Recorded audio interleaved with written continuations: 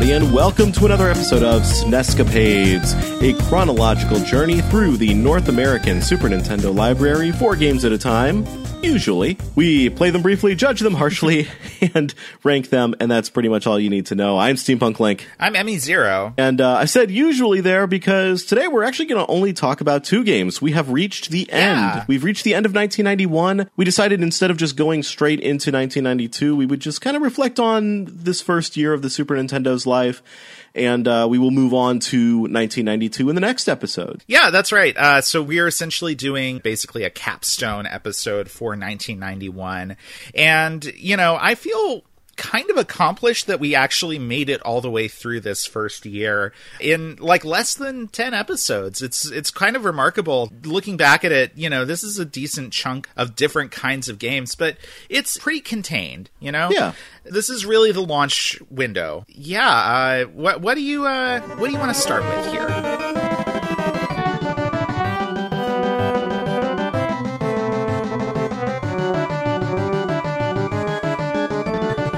Well, I think we are going to start with Super Baseball Simulator 1000, or possibly Super Baseball Simulator 1. It looks like it's always written with a decimal point instead of a comma, so I don't know how I'm supposed to actually read that. Are they trying to go for like 1,000 batting average there?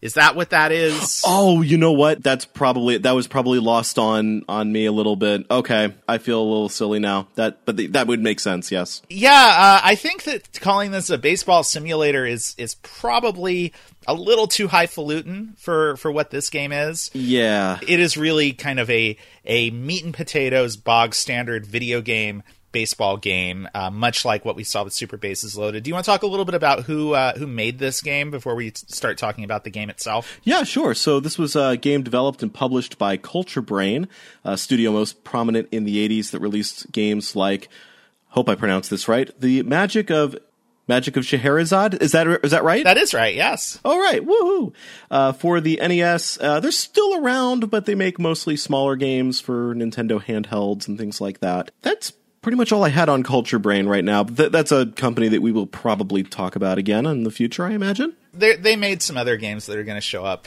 on the Super Nintendo as we go along. They also did the I always feel kind of weird saying the name of this series, but the Super Chinese series of games, which is a long span of games that are all Chinese mythology themed. You might be familiar with Kung Fu Heroes for the NES. That's one of them.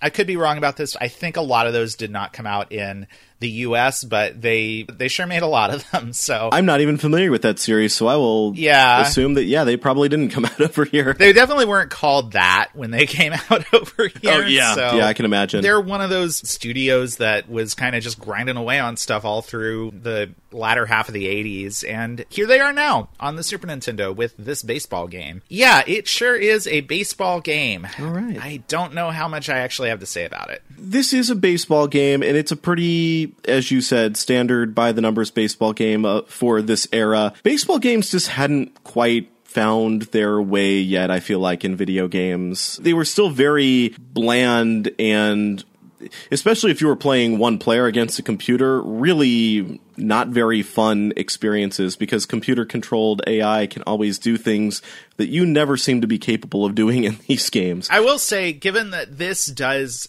exhibit a lot of the same gameplay tropes and systems that Super Bases Loaded did, I am definitely getting kind of a feel for like just what a baseball game was like back then. And yeah, there's some things that are just fundamental about them that I'm not crazy about. I still think that this game makes it annoyingly hard to get a handle on where the ball is going and which, player on your team is in the right position to try to catch the ball. I think the fielding in this is actually in some ways worse than Super Bases Loaded. Yes. But it is of a similar type. Yeah, fielding is absolutely a slog in this game. I hate the fielding in this game.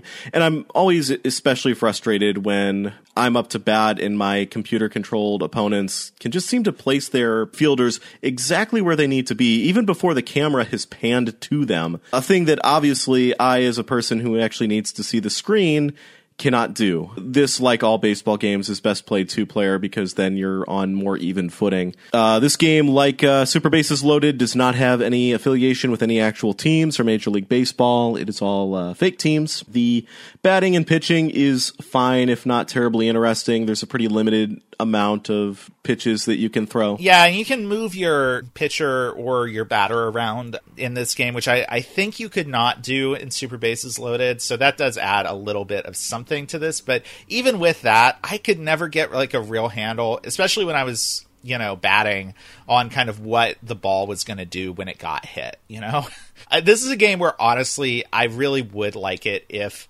the pitching and batting had meters the way that we've seen in the golf games we've played. Just something to give me more control over what I'm actually doing. Well, I think the problem with meters is that, like, especially for pitching, if you have a meter, then your opponent can see what you're doing. That's a good point, actually. In a 2-player game, the meter is not necessarily a great thing. So this game isn't terribly impressive like most baseball games of this vintage, but I will say it's got 3 things going for it, one of which may not be quite as interesting. It's just the customization mode. Honestly, I have never had the patience to dig into the customization mode in a sports game before, so I can't tell you if this is something terribly unique to a game of this era, but you do get to completely make up your own teams, and it even sounds like you can kind of make up your own league and have them all play a season if you want to do that. That's pretty fun, yeah. So the second thing that is unique to this game is the manager mode. This I found kind of intriguing. Basically, a lot of baseball games up to this point have had a watch mode in which you can just pit 2 AI-controlled teams against each other. The manager mode seems like middle ground between watching and playing, where you're not in direct control of the players, you're more making decisions about the lineup and things like that. I definitely can see that as a more fun way to play one player, because now your players are going to have all the same AI-controlled advantages that your opponents have. Yeah, you're just kind of slamming the stats against each other and seeing which one comes out on top. Yeah, and again, I didn't really dig into that either. I'm sorry, I'm really unprepared today for this one, quite frankly, but it's a sports game, so just be thankful we're doing it at all, folks. That is just to say, like, I don't know how hands-on or hands-off it is. My impression was that you're not directly controlling the players. So the last thing this game has going for it, and this is what I think is really the main selling point of this game, is the fact that it has superpowers in it, which seem to just fly in the face of the idea of this being a simulation. Yeah, it sure does, which the game doesn't really let you know that up front. You do have to kind of just go into the mode where you can use those. There are 2 leagues that just feature regular players that are more or less supposed to be analogous to the actual 2 leagues that make up Major League Baseball. But then there's also the Ultra League featuring teams like the Winners. And these guys have superpowers available to them. Different characters will have different pitching, batting, superpowers attributed to them, and you can cycle through them, I believe, with the X button. These super moves consume a certain amount of points. It sort of becomes a science in deciding when you think you should use your superpowers, because they are finite. Unless, of course, you select infinite points, in which case then you can just go wild with it if you really want to. As somebody who is coming at this primarily from being a fan of video games and not the sport itself, something that makes the game more video gamey and gives you kind of more to play with than just trying to simulate an actual baseball game is going to make it more attractive to me, for sure. Another thing this game does have going for it is the amount of customization. Like I mentioned before, you can select how many super points your team is going to have, including up to infinite points. You also get to select how many innings you're going to play in a game. You can select how many games are in a season if you go into the full season mode. It also can keep games from running too long. You can just play a 3-inning game if you want to. You could even play a 1-inning game if you really wanted to. You sure can. I still think that the core baseball here is pretty uninspired, but the superpowers can make things a bit more interesting. Again, I would recommend playing with another person. A lot of these superpowers just involve screen warping effects, which the computer-controlled AI doesn't seem too bothered by. But then again, some of them aren't, and if you really just want to get revenge on the damn computer, you could just give yourself infinite ultra points and stick the computer with a team that does not have ultra powers and just completely wail on them. You know, if you feel like you need that in your life, which maybe we all need that every now and then.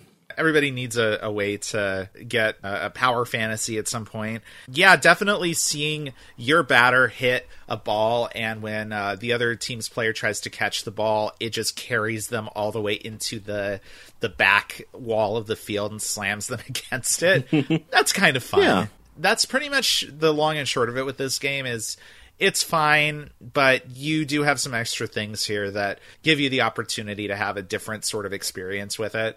On balance, this game looks pretty good, but nothing outstanding. I don't really like the music in this one very much. I think I was more of a fan of the music in Super Bases Loaded than this. This is very kind of old-timey, take me out to the ballpark style baseball music, and I found it a little grating pretty quickly, but it's fine for what it is. Well, obviously, I think the easiest thing to compare this to is Super Bases Loaded, which is currently sitting at number 23. Do you think this is a better game than Super Bases Loaded? I do think this is a better game than that. Yeah, I do think this has a little more going on. It feels a little bit more like a Super Nintendo game to me than Super Bases Loaded did.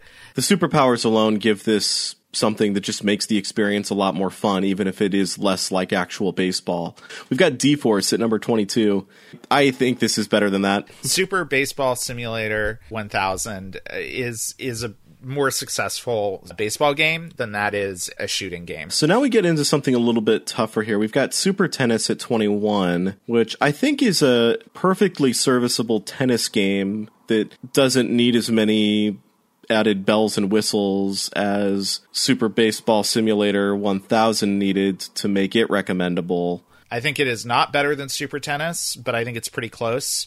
And I don't think it goes any lower than D-Force. I think Super Tennis, it's a more appealing game to look at, and it has a pretty fun system for how to play tennis in a video game that feels more kind of well-rounded than the baseball game here. The baseline mechanics for tennis were in place to build upon, whereas I don't even think we've gotten quite there with baseball yet as a video game, at least not on the Super Nintendo. Yeah, I feel like that. So number 22 then is going to be Super Baseball Simulator 1000. And here it is, folks, the last game on the list for 1991. You ready for it?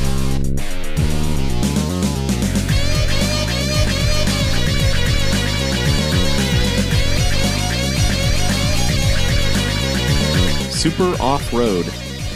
And this is an adaptation of an arcade game, and the arcade game had a slightly different name, didn't it? Yeah, it did. It was Ivan Iron Man Stewart's Super Off-Road by the Leland Corporation, who manufactured arcade machines mostly, like Dragon's Lair 2. This is a game that came out on everything. As a result, finding specific details about this version specifically has been very hard. But one thing I did realize when I booted this one up is that this music sounded very familiar. I had to look it up, and sure enough, this game shares a composer with Spider-Man and the X-Men in Arcade's Revenge, which I could definitely hear in the MIDI electric guitar wails. The composer is Tim Follin, who worked on both this game and on Spider-Man and the X-Men, which he actually worked on that one with his brother Jeff Follin. Yeah, this is a pretty good adaptation of that game from the arcades, except that it is missing its 3-player option. You can only play 2-player here, as the Super Nintendo did not have a multi-tap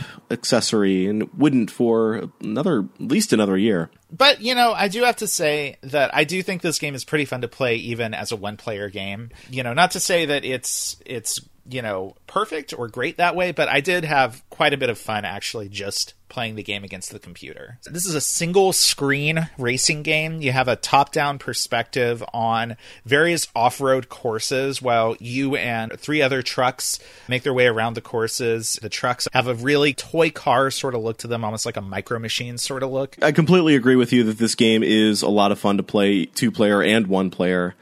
And I also am really glad you mentioned Micro Machines, because I actually wrote that exact same thing in my notes, that the presentation of this game really does give it a sort of look of little Micro Machines or something. And it's kind of really aesthetically pleasing to me. I think it might be an aesthetic that's a turnoff for some people, but I found it really endearing and really enjoyable. Yeah, me too. It felt very nostalgic for me, and I think it carries that aesthetic well. I don't think it's just because this is the stuff it's presenting that it's fun. I think it's doing a legitimately good job with that. There's a little bit of kind of a power-up system between races. You can dump money that you win from either collecting it on the track or by placing in the races into various stats for your car. There's suspension, acceleration, top speed. You can buy nitro boosters, and then when you go into the next race, you have access to hopefully a slightly better controlling car. If you place last in a race, first time you do that, you do get the option to continue, and you'll just go on to the next race, but you'll have lost most of the power-ups that you've bought for yourself over that time. I was honestly still able to win races fairly consistently, even if I didn't have all those power-ups. So I don't know how much difference those really make, but it's kind of cool that's a thing here, just to add a little bit more depth. I think it made a little bit of a difference for me. I was having a lot of trouble. I think I got to a point where once I lost, I couldn't quite make that back up. I feel like maybe the penalty for losing is a bit harsh. Another thing I was a little bit baffled by was the fact that it seems like all of my opponents started with just a ton of nitro boosts available, and I did not. Is that something you saw? Yeah, that's true, actually. Okay.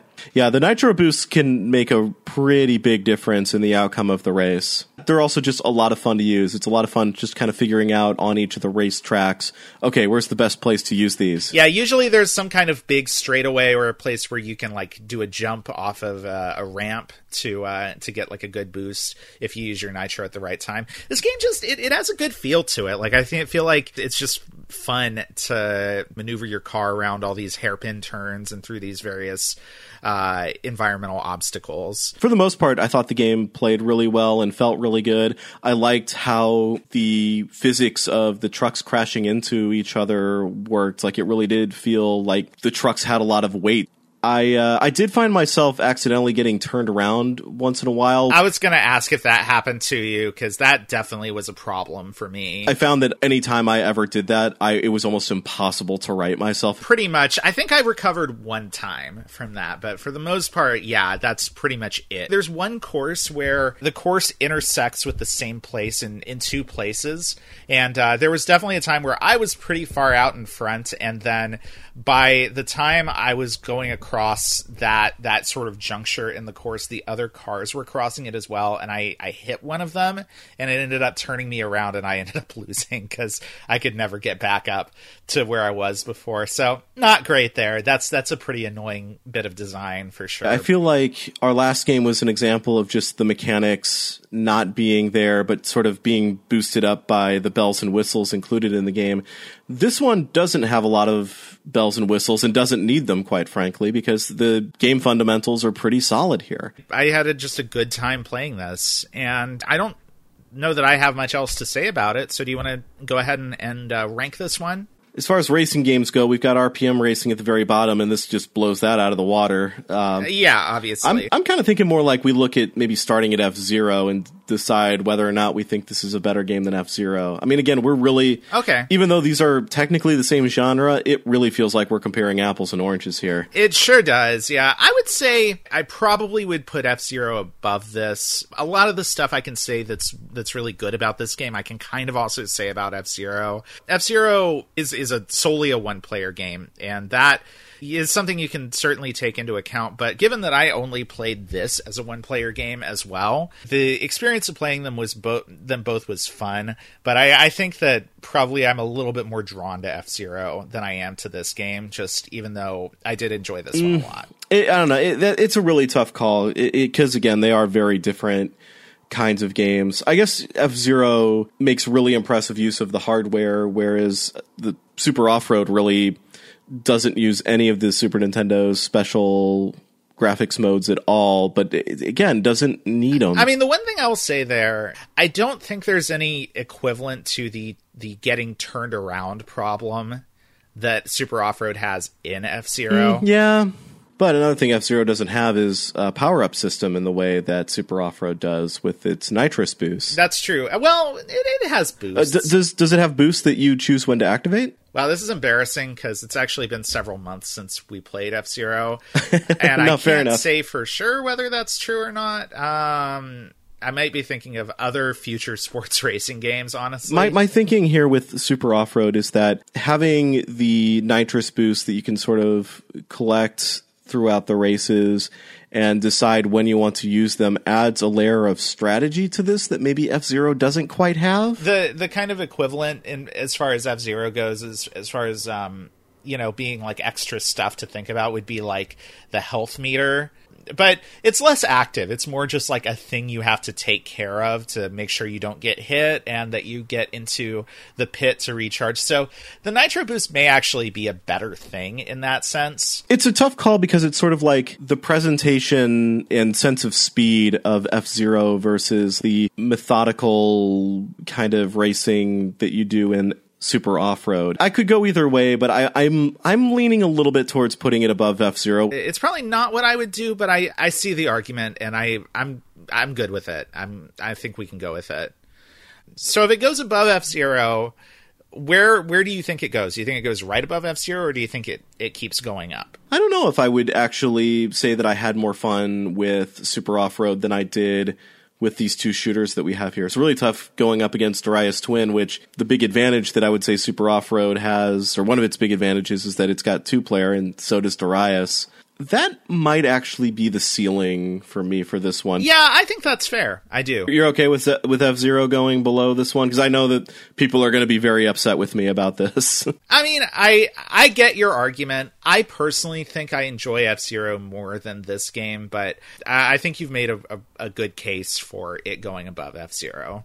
So Super Off-Road is now going to be our new number 7. So sorry, F-Zero, and sorry to everybody who's going to send me hate mail about this, but I just think that I had more fun with this game. And I mean, I will say, F-Zero doesn't have anything quite as impressive to me as the bizarre looking game over screen that Super Off-Road has, of just this dude with a mullet looking really sad in front of his truck. He looks like race truck driving Roger from Rent. Yeah, that's true. That is right. That is right. That's how the list is going to shake up for 1991. Maybe I just wanted to cause a little controversy. I don't know. 31 games. 31 games. And so one other game that did come out in 1991 that I'm just going to mention really fast is the Miracle Piano Teaching System, which was a piano teaching system, as you can imagine, for the Super Nintendo that came out on a whole lot of other computers and consoles. We do not have access to that. I am not even entirely sure how or if that thing could interface with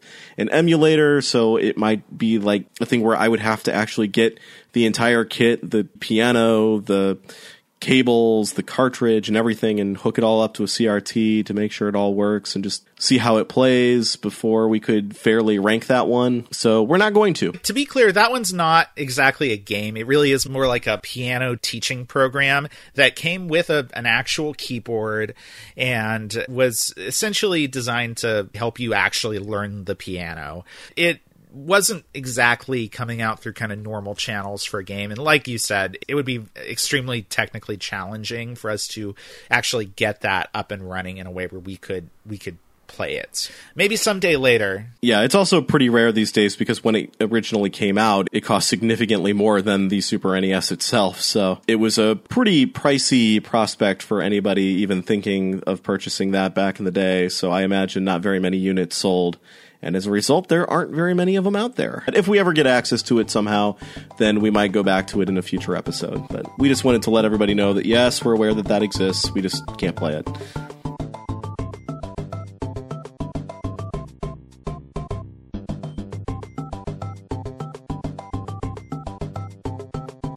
Well, so that's the Super Nintendo in 1991. Let's talk a little bit about the system as a whole and, kind of how we're feeling about it now. So, I think that there's a few clunkers here and there, but I think on the whole, like, most of this library is pretty solid. Like, the top 26 games on here, starting from the Chessmaster on up, that is to say, the majority of these games I wouldn't have any problem recommending, even if some of them would be, harder sells than others, but Really, this is a launch lineup that I think a lot of systems wish they would have had, really. I mean, this is pretty good. It is pretty good, and it's partially helped by the fact that the system came out like a year ahead of this in Japan. So this is not every game that had come out for the Super Famicom during that time. This is a more curated selection of them with a few additional Western games. But it is a good lineup for sure, and it's, for a launch year, especially compared to kind of how things have sometimes gone for other Nintendo systems, this is a lot of games, and it's a really broad cross-section of different genres and different studios making games for it. This is a good list. This is healthy. It's interesting to me to see ActRaiser, SimCity, Draken. These are all games that I can't necessarily see being able to exist on older Nintendo systems, but they're really standouts here in a lot of ways. The other thing is that we're seeing the kinds of games that we're actually not going to see a lot of going forward, like Draken and the Western RPG, or ActRaiser, which sort of defies genre in a way. That's not a game we're ever going to see more of. They never made them like that. They didn't make them like that back then. They don't really make them like that now. It's also kind of telling that even though these 31 games make up about 4 to 5% of the Super Nintendo's library once all was said and done, we do have 20% of the games on the Super NES Mini, which was released last year, represented here. We've got Super Mario World, F-Zero, Super Castlevania 4, and for some reason, Super Ghouls and Ghosts. All came out this year, which is kind of impressive too. Like, they thought that, they thought highly enough of these games that they thought, yeah, this is what we want representing the library of the Super Nintendo on this mini console. This is what we think is maybe not the cream of the crop, but some of the best representatives of some of the greatest games that came out on the system. It's also interesting for me to look at this list and think back on our discussions about all these things and realize just for what you could, I guess, call like a hardware gimmick, how much Mode 7 figures into a lot of these games in like pretty important ways. Like, that was really something where this one new tool that the system's hardware gave people really kind of opened up possibilities for ways that you could display things and ways you could portray action on the system. I think that's really cool. Yeah, and Nintendo is a company that has a history of incorporating gimmicks into their consoles, and a lot of times those gimmicks don't stick, or there's sort of a Trojan horse to get the console into consumers' hands, but after a while the gimmick starts to become less and less of a prominent feature and just more of a fun little thing that the system has. With the NES and the robotic operating buddy that came with it is sort of Nintendo's way of getting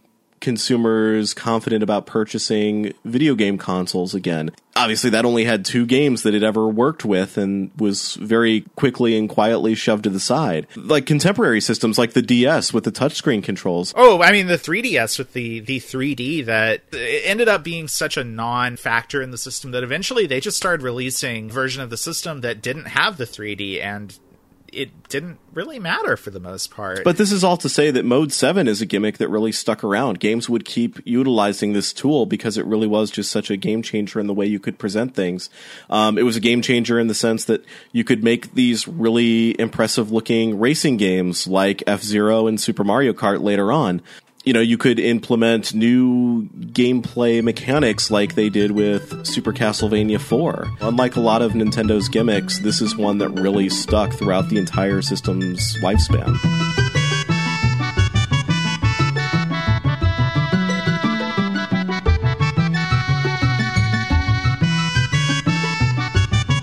How do we want to end this? Do we want to just briefly kind of look down the list here and see if there's anything about any of these games that maybe we think we might have missed the first time that we want to mention? Yeah, sure. Do you want to go first, or do you want me to say mine first? I think I might start first. So I'm not going to talk too much about Super Mario World because, we devoted almost an entire episode to it in episode 0.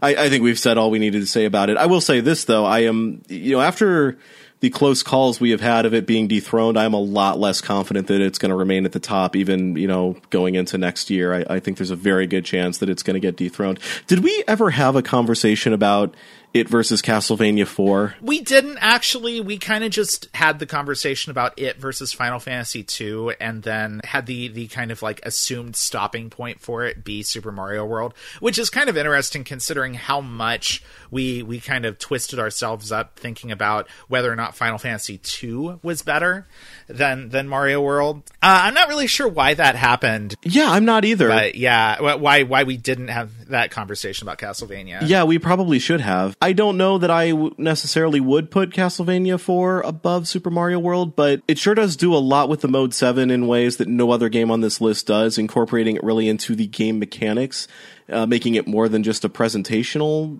thing about the game. You know, I think a lot of people are a little bit down sometimes on Super Castlevania 4, especially when comparing it to Castlevania games on the Genesis, which were more moving forward, while I think, as we mentioned in the episode where we talked about it, Super Castlevania 4 felt more like a return to Castlevania's roots, maybe like almost backward-looking game. But I think that that's unfair, because I think that the fundamentals of Castlevania were really, really good, and this refines them in a way. It just makes for a spectacular game, and I don't think people should dismiss it for maybe not being a little bit more forward-thinking like its Genesis counterparts were. Yeah, I think Super Castlevania 4 is a fantastic game. I think it is doing stuff presentation-wise is just incredible, especially for a game coming out so soon into the Super Nintendo's lifespan. I don't know. Do you think you would have put this above Super Mario World, or would you have made that argument had we had that discussion? In terms of genre and gameplay, Super Castlevania 4 and Super Mario World are closer to each other than Super Mario World and Final Fantasy 2. I actually find it kind of easier to still see Super Mario World as the better game, just because I think that the stuff that we talked about with Super Mario World, with the sort of exploration-based levels and the amount of secrets you can find in the game, and just the amazing kind of feel of things like the cape in that game, do make it, you know, really hard for me to, even with all the great stuff that Super Castlevania 4 has going on, for it to really quite measure up to it in those ways. I don't know. It's a strange thing. I mean, would you have made that argument? I definitely feel like we should have had the conversation. It was maybe a bit of an oversight on our part. I think I agree with you there, that it is easier to say that, yeah, Super Mario World still belongs on top. But Super Castlevania 4 does do some amazing things. Being number 2 on this list is not a bad thing. It's really not, yeah. I mean, if you look at the company it's keeping, really, like, the top 5 games here are all just incredible.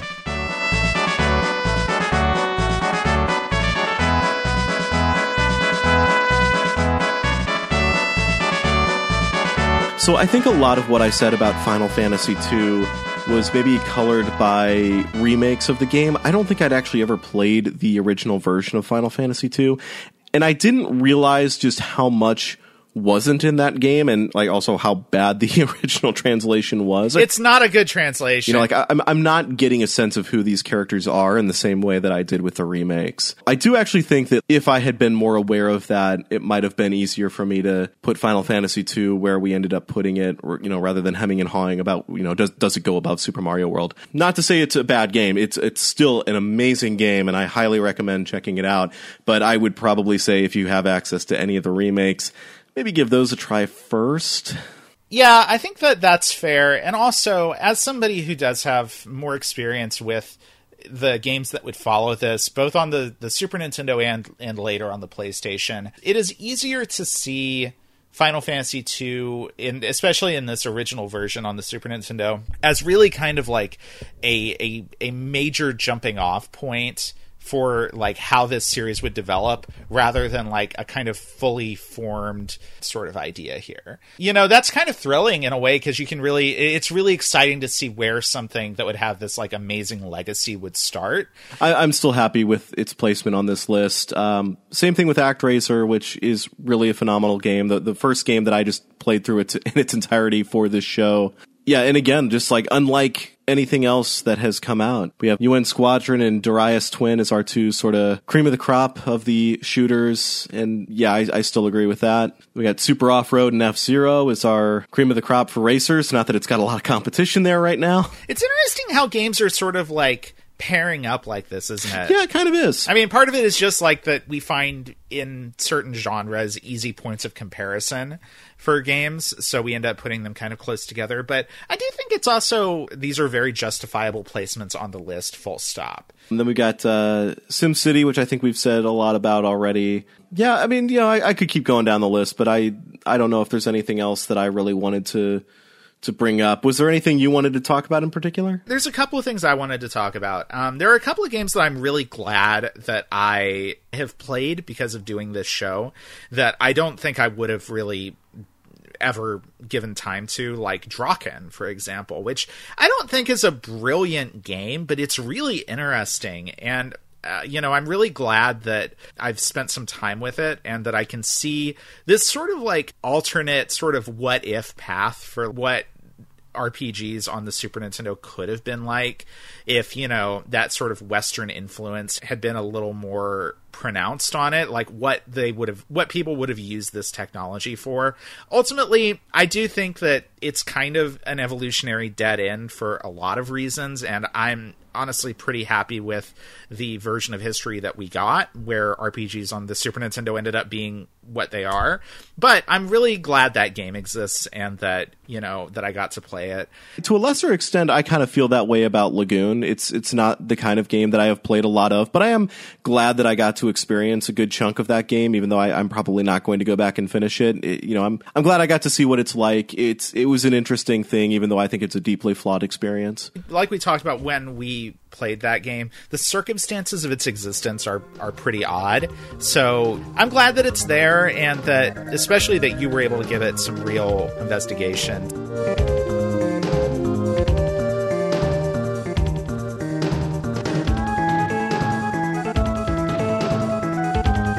The other game I wanted to talk a little bit about is Hyperzone. Less so, honestly, for the game itself, but more because I think in some ways Hyperzone ended up being kind of an odd pivot point for our list, where in a lot of cases it seemed like to some extent we were deciding whether or not a game was better or worse than Hyperzone in terms of talking about what its success rate was at doing what it wanted to do, Yeah, and I think Hyperzone might be sort of like the point at which we see a separation between games that we would be more eager to recommend and games that we think are still all right, but we would be a lot less eager to recommend. Right, and I just think it's interesting because I would not have pegged that game as that when we originally played it.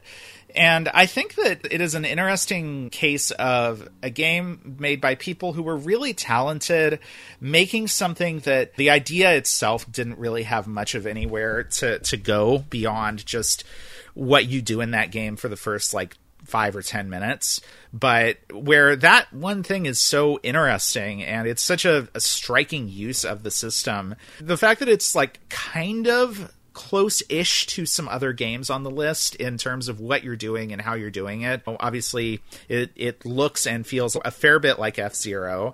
It, has sort of echoes in several of the other shooters we've played.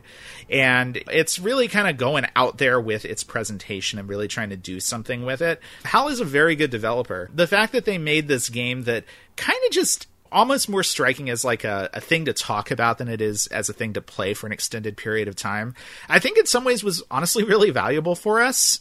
For it to come so early in our rankings, I think, kind of helped a lot in how we sort of ended up organizing this list.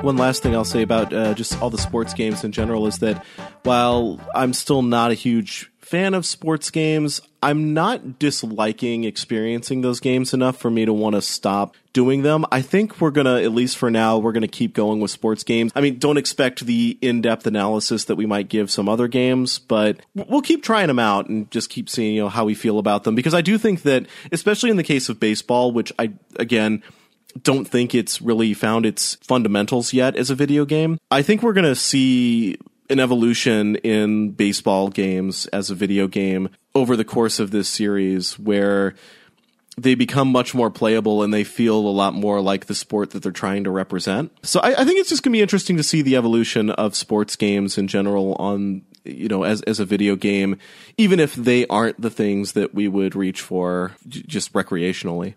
Yeah, I very much agree, and I definitely don't feel like there's any reason for us to just skip sports games when we come to them on the list. We've had some really interesting conversations about them, and yeah, like you said, I'm really interested to see how some of these genres of sports develop. So for now, we are going to keep doing sports games, folks, as we go into 1992, and I think that's about all I've got to say about 1991. It's been a good year. It has been a good year, and I think I've said my piece on it as well. And I'm excited to look forward to the future. 1992.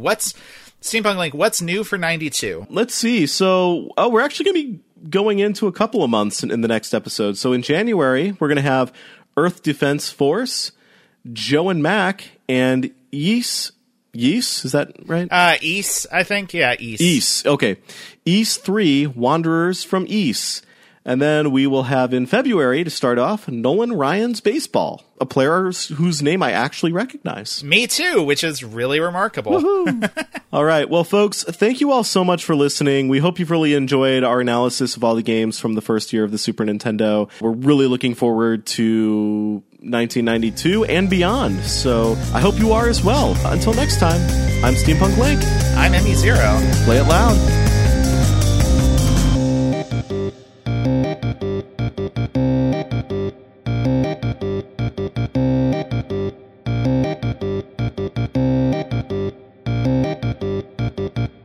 Our intro-outro song is How Now Brown Cow by Techno-Axe, who very generously offers a ton of great music for free and royalty-free at technoaxe.com. For more of our content, check out honestpiranha.com. Thanks for listening. Sizzling new for 92. Donruss, a radical redesign with action so big, back so bold, rookie and elite cards so cool.